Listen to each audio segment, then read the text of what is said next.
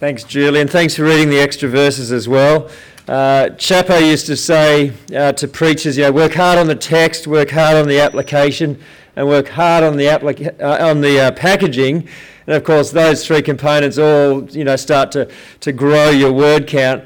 By Friday, I was double my desired word count for this morning. So I could have just done verses 1 to 8. But thanks for that. I've spent the last 2 days hacking and chopping and shaving back. If I don't know you, my name's Pete Stacey. I'm the evening pastor here, and it is a privilege to sit under God's Word together. Human beings love.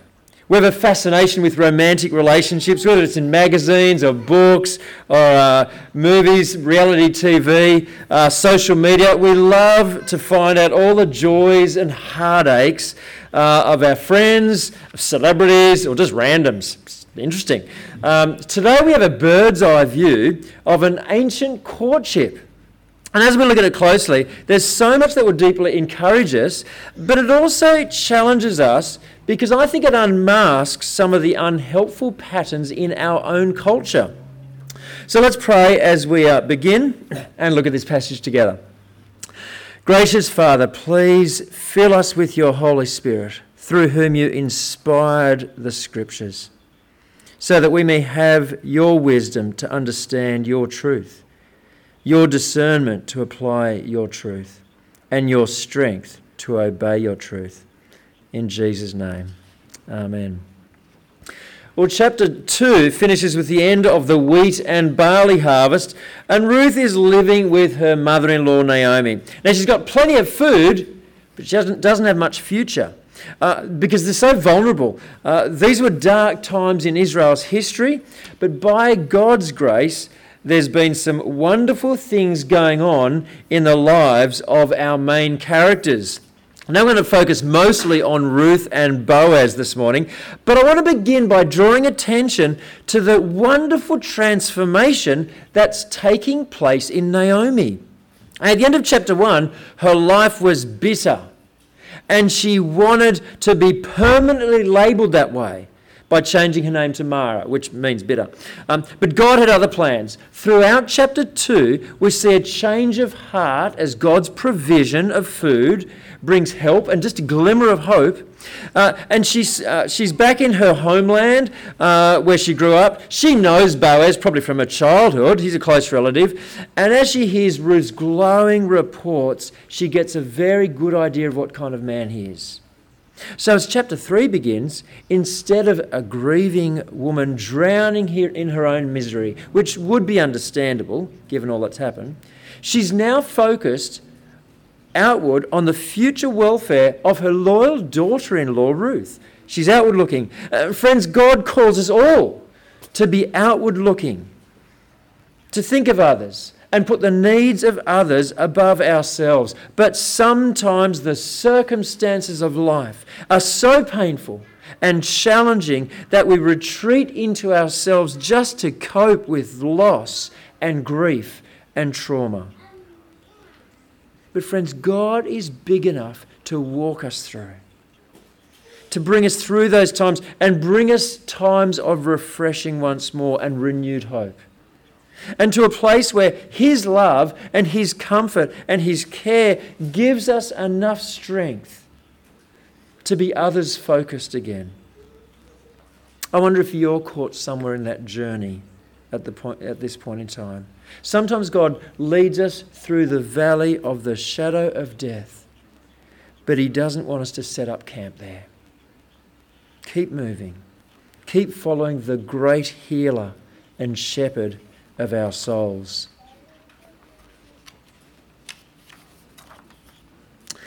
So Naomi sees the problem. The harvest is over. There'll be no more gleaning, and that means no more opportunity for Ruth to bump into Boaz. So she takes the initiative. Verse 1, "My daughter, I must find a home for you where you'll be well provided for." Now, when we hear the word home, we think house. But the Hebrew word means a place of security and provision and peace, where she's really at rest. And in that culture, that meant marriage. Hopefully to a really good man. Verse 2. Now Boaz, with whose women you've been working, is a relative of ours. Tonight he'll be winnowing barley on the threshing floor. Wash, put on perfume, and get dressed in your best clothes. Then go down to the threshing floor, but don't let him know you are there until he has finished eating and drinking. When he lies down, note the place where he is lying. Then go and uncover his feet and lie down. He will tell you what to do. What on earth is she saying? Sounds like heavy-duty flirting to our ears, doesn't it? It's dangerous. I mean, in those days, women were, as still happens today, harmed by men. That's why Boaz had to tell his men not to touch her, and the warning not to work in someone else's field. It was evil then. It's evil now. It was condemned by God then. It's condemned by God today.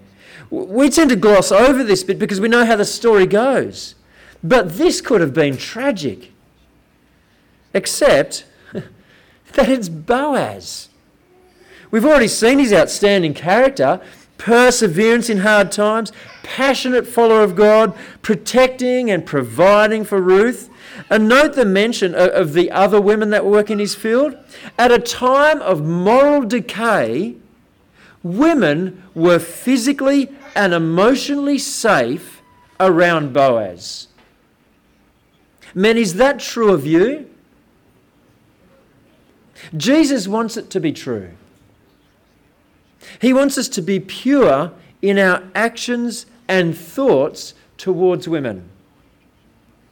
Calls to mind the Apostle Paul telling Timothy to treat younger women as sisters with absolute purity. Or Job in the Old Testament, who made a covenant with his eyes not to look lustfully at a young woman. As a church, we want everyone to feel physically and emotionally safe. Just this week, John has added a tab on our website for reporting any concerns that you may have in this regard. This is really important as God's people. Boaz had protected Ruth's purity from other men in his field. Over the several months of the harvest, Ruth had the time to observe his behaviour towards herself and towards many others. Likewise, Boaz had the opportunity to observe Ruth and see how she worked and spoke and related to people and her care of her mother-in-law Naomi. So while the plan sounds high risk, Ruth says to Naomi, verse 5, I will do whatever you say. And she does it. She trusts Naomi, she trusts Boaz, and ultimately she trusts the God under whose wing she has taken refuge.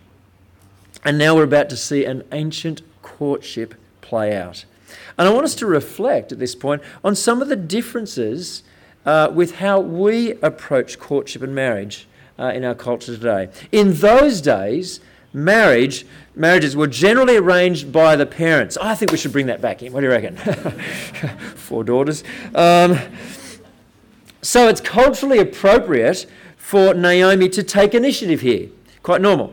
Today, deciding if someone is a good match is up to the individual. The trouble is, when you're young and you're besotted in love, it's very hard to be objective. In marriage counselling, we call it idealistic distortion. And honestly, it can be off the Richter. I love everything about him. We'll never have an argument. She meets my every need. Oh, we're always so happy together.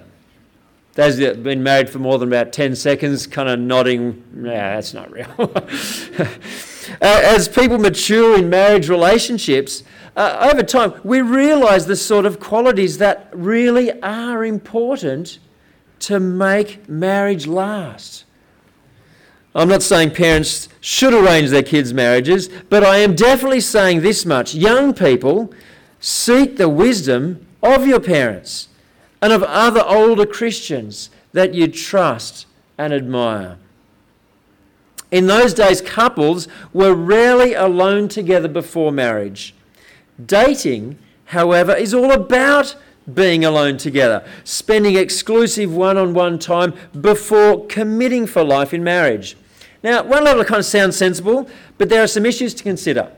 In Australia, the average age of a first date is around 14 and a half years old.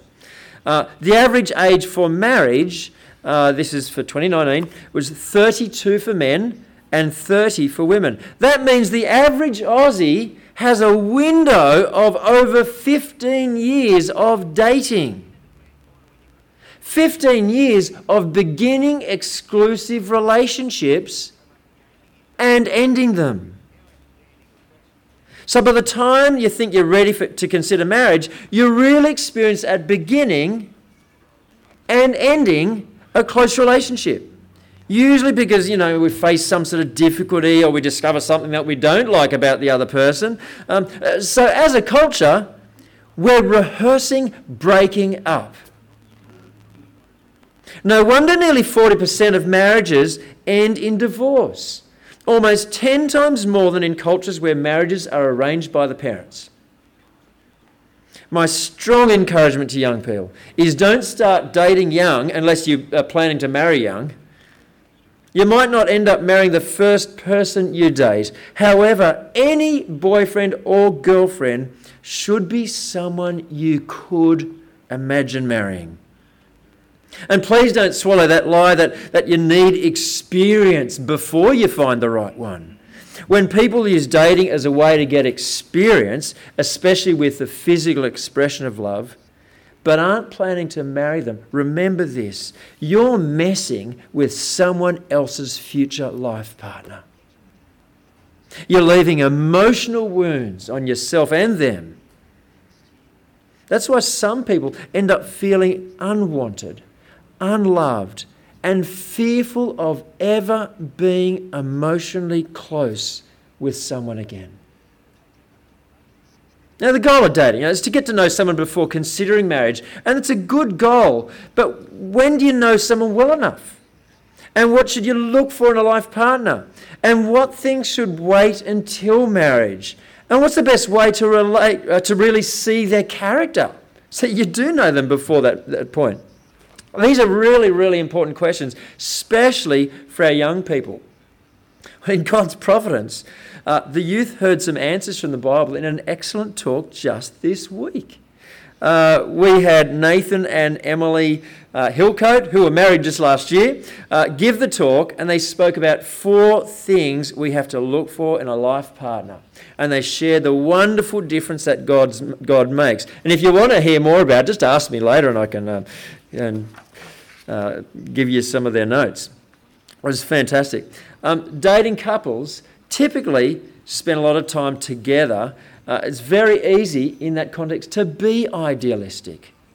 We present our best self for one person because there's no other distractions.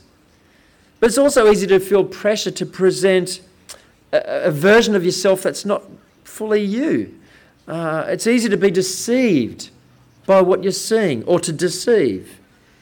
And of course, no one can give you any feedback about what's going on as you relate to each other because you're alone. What we see in the book of Ruth is far more helpful. Ruth and Boaz spent a lot of time together over 4 months of harvest in a group context, seeing what kind of person the other was as men and women worked together in the harvest field. It's a great way to get a realistic picture of the character of someone as you see them relate to lots of different people in a group setting. Because sooner or later, that is how they're going to relate to you. What's more, others can see the way that you're relating to each other and reflect back the good as well as any concerns they might have. And particularly for a couple that are thinking of getting married, really good if they're close friends, do reflect back those things.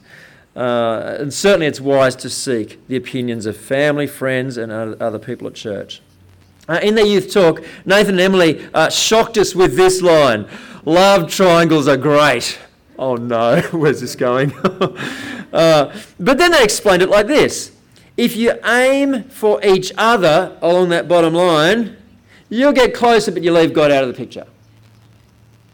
But if you both put God first and aim towards God, what happens to your proximity with each other? You're just going to get closer and closer to the Lord God as well as each other. It creates a very, very strong bond indeed. And that's exactly what we've seen Ruth and Boaz doing. This next bit in verse 8 cracks me up every time. It's fascinating, but it's funny. Men usually slept beside the grain pile as security during the harvest. They'd done all this hard work, and thieves could easily steal a lot because they didn't have CCTV. The other kind of visitors that were common were prostitutes, because the men were away from home and they were cashed up with grain.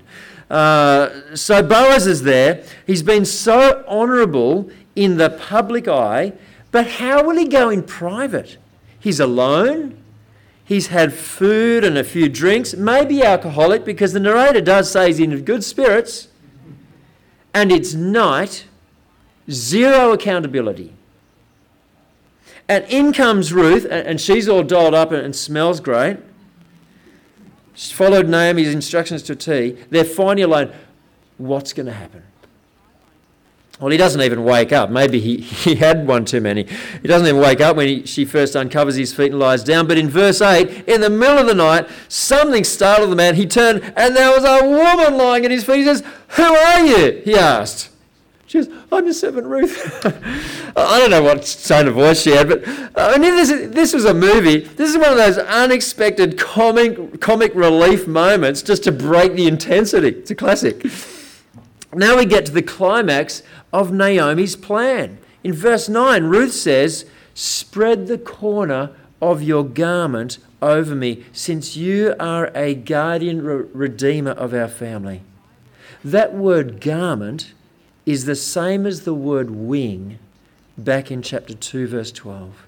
Ruth is saying, I want to take refuge under your wing in the context of marriage, under your loving provision and protection. It's raw, honest poetry. It's beautiful. As her guardian redeemer, Boaz had the right and responsibility to intervene in the circumstances of Naomi and Ruth. He had the prerogative to take on all their needs and all their troubles and to take them to himself and to bear their troubles as if they were his very own in a permanent solution. Before we look at Boaz's reply, consider the Lord Jesus. He is our divine next of kin.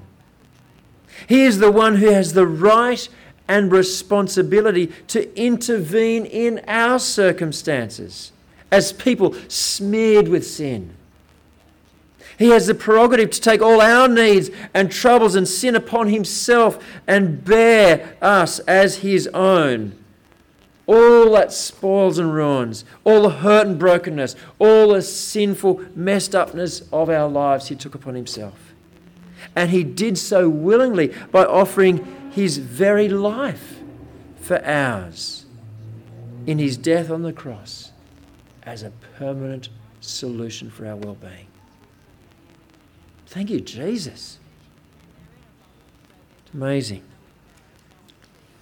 Look at Boaz's reply.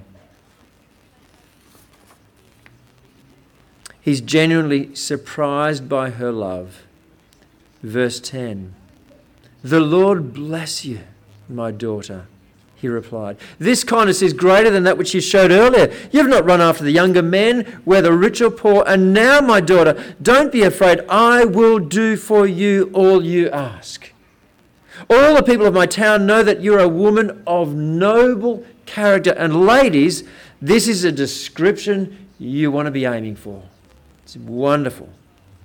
"And men, the perseverance, passion, purity, and principled life of Boaz is what we should be aiming for in all our relationships." Boaz knows that no one would have blinked an eye if she married anyone else. The Israelites were constantly intermarrying with the surrounding nations, but she had left her people, left her land and left her gods and moved physically, mentally, emotionally and spiritually to God's land, God's people and God's loving rule. She embodied the greatest commandment, to love the Lord your God with all your heart, soul, mind and strength. And she would only give herself to a man who would do likewise. And to anyone unmarried, I say two things. Love the Lord your God with all your heart, soul, mind and strength. And secondly, if and when you seek a life partner, make it your top priority that they share that same devotion for the Lord. Great difficulty awaits the person who neglects that point. In Boaz's reply, I don't know if it was on the screen or not, but did you notice the horrible twist? There's another closer relative. The whole love story's in jeopardy. She might be forced to marry some other relative who might not be nice at all. He might marry her just to get the family property. Who knows what's going to happen? Well, we all will next week. Meanwhile, Boaz's godly character just keeps shining like a beacon of hope in a dark world. Men, will we do the same? Allow our godly integrity, our love for God, to shine like a beacon of hope in a dark world. And ladies, will you set your hearts on Christ above all else and be a woman of noble character? Boaz encourages her to stay for the night. There's absolutely nothing sexual here. He's protecting her. Travelling alone at night was dangerous for anyone, let alone a young single woman. And telling her to leave before anyone recognises her is also a way of protecting her and protecting both of them in terms of their reputation. You know, it takes years to build a good reputation, only a moment to destroy it. And this was not going to be such a moment. Before she leaves, Boaz again lavishes her with abundant food for her and Naomi. He didn't need to, but he chose to. And in the same way that she got all dolled up and just looking and smelling it lovely in a way that her exterior now matched the beautiful interior character that he had seen all along. In a way, she was saying to him, in marriage, I just want to bless you. And here, he keeps on lavishing on her food and provision that he doesn't need to, in a way saying, if this all goes through, I'm just going to continue blessing you. Like a deposit guaranteeing what he hopes will come if the other family redeemer doesn't follow through. But once again, we get to the end of the chapter and we're in suspense. What's going to happen? I hope I see you next week.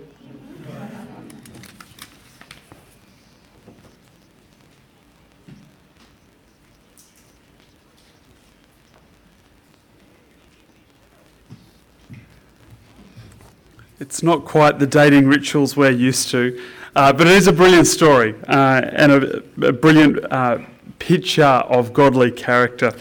In a moment, we're going to share together in the Lord's Supper as we remember what Christ has done for us and Christ redeeming us from our sin.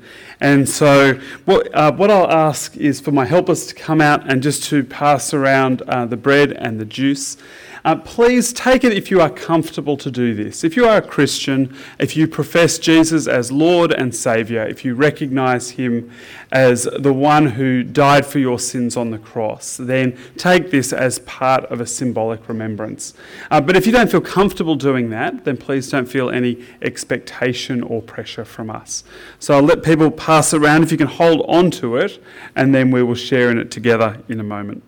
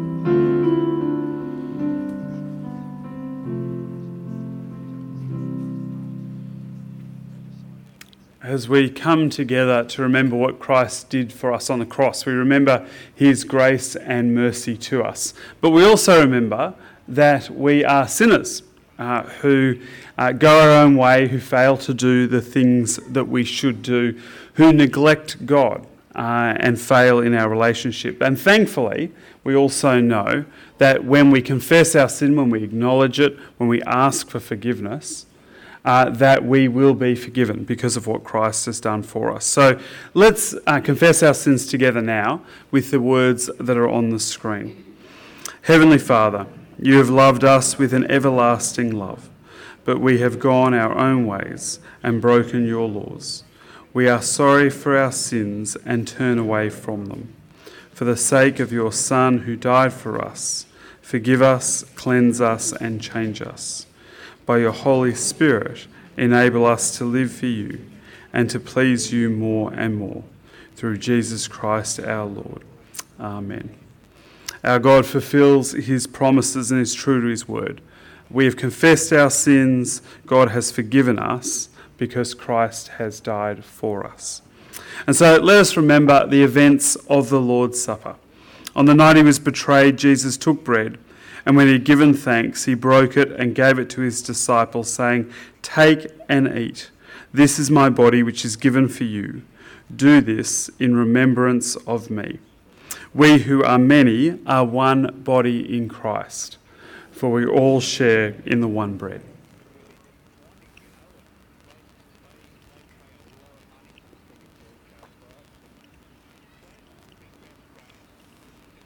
After supper, he took the cup, and again, giving thanks, he gave it to his disciples, saying, "Drink from this, all of you. This is my blood of the new covenant, which is shed for you and for many for the forgiveness of sins. Do this as often as you drink it in remembrance of me." We drink the cup of the Lord to proclaim our fellowship in his death.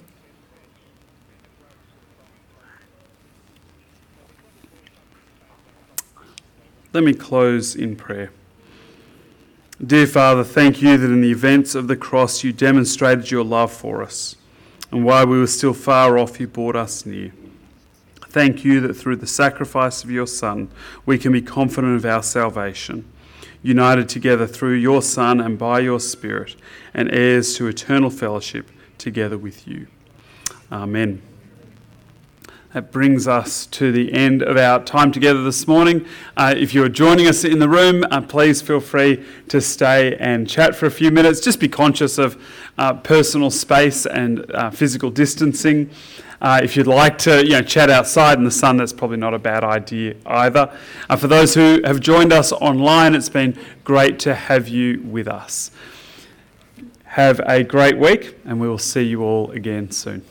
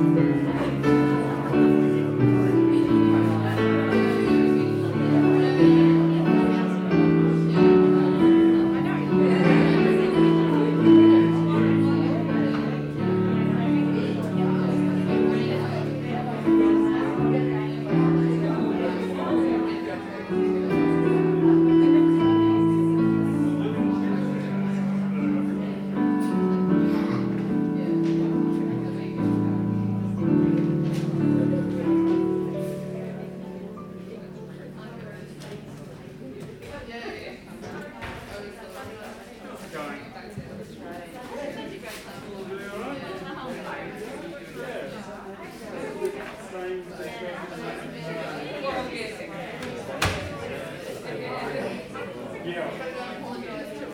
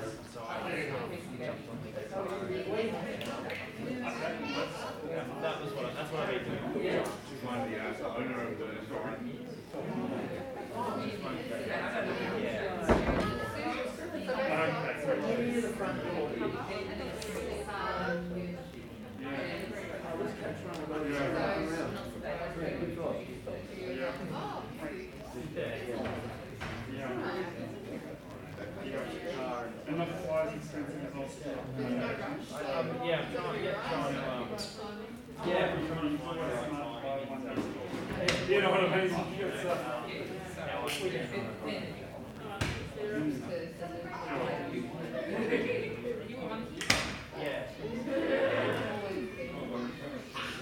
Rob, very quickly. That sounded great. That line is so good. you never know, that's what this offer is, and be crap. That was like one of the best sets I've heard. So, well gelled. Yeah. I think maybe.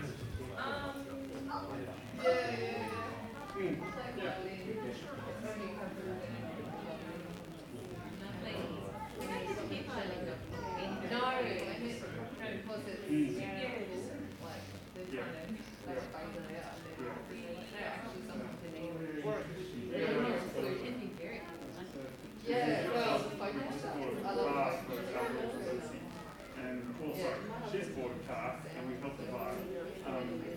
That was very well. But it's really interesting. It's actually not a lot on the market at the moment. And I think what's happened is a lot of people sort of bungled down. You know, it's like, I won't upgrade my car, or I won't buy a new car this year, let's just see how it pans out. And there's actually a little bit of because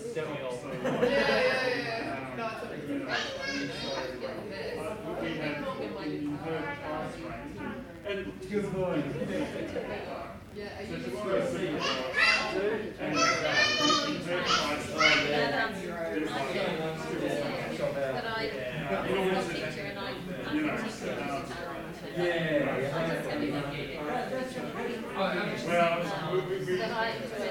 I was quite pleased with the for us. We wouldn't lost the goal. An old goal is, I think, just a good thought. And you know, she's 19. Yes.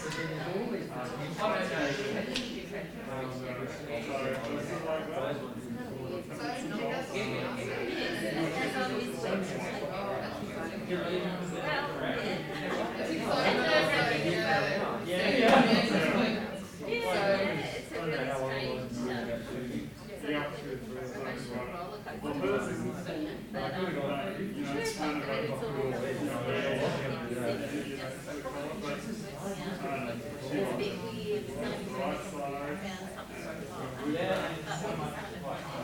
very low pay.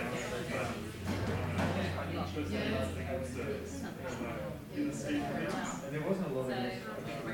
Because you don't need someone.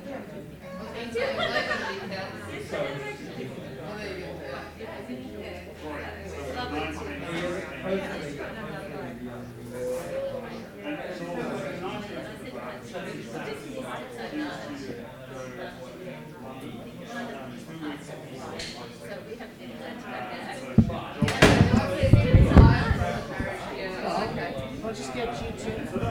I'm going to change mics because I need the extended arm for the Can you do that now? Sorry, can I do what? Yeah. Oh, there's 3 models. Beth, you sound beautiful. Sorry about the introduction. Playing 2 different things. I went back to the original.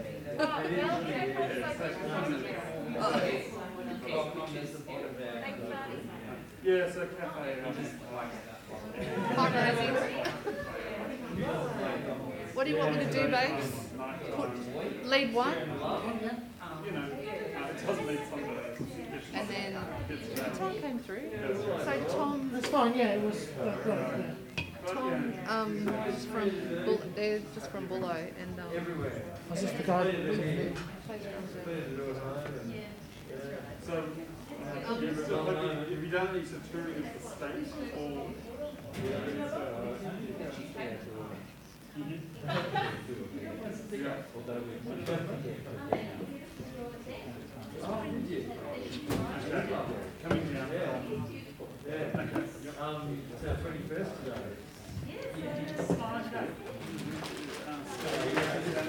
So whatever you did was great. No, I forgot to got I've got it. That That's fine. I'll let you put the head on. It hasn't got a. I had to see. Oh, really? I think it was his idea or Phoebe's, I don't know. That's why I got it on. Well, it's got great reputation.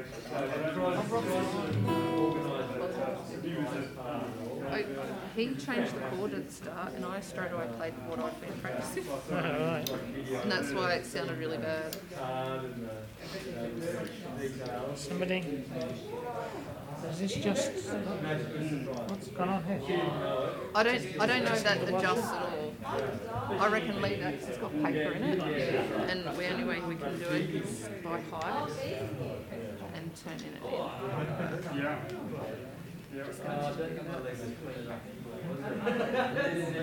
Doesn't just pull.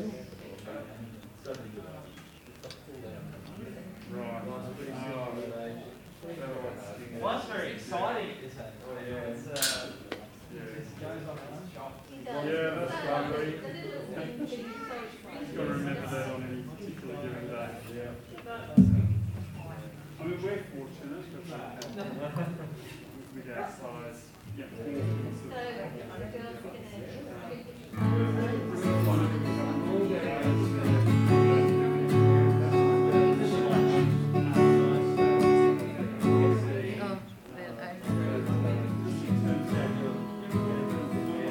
Hear our prayer, God above, as we come to you and seek vision. Hear our as we echo the words we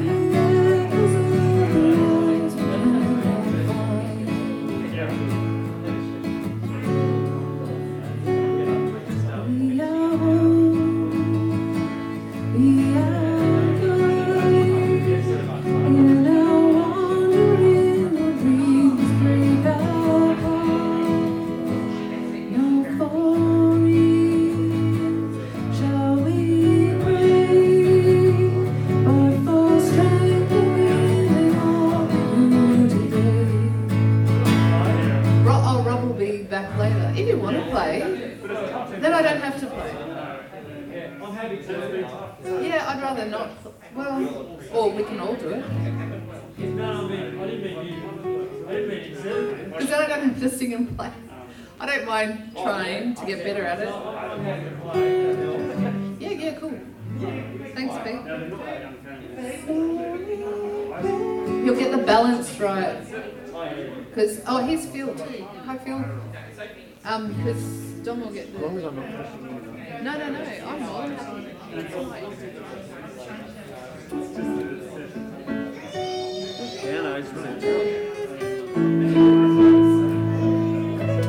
So at the introduction, Greg plays, he's changed a bit.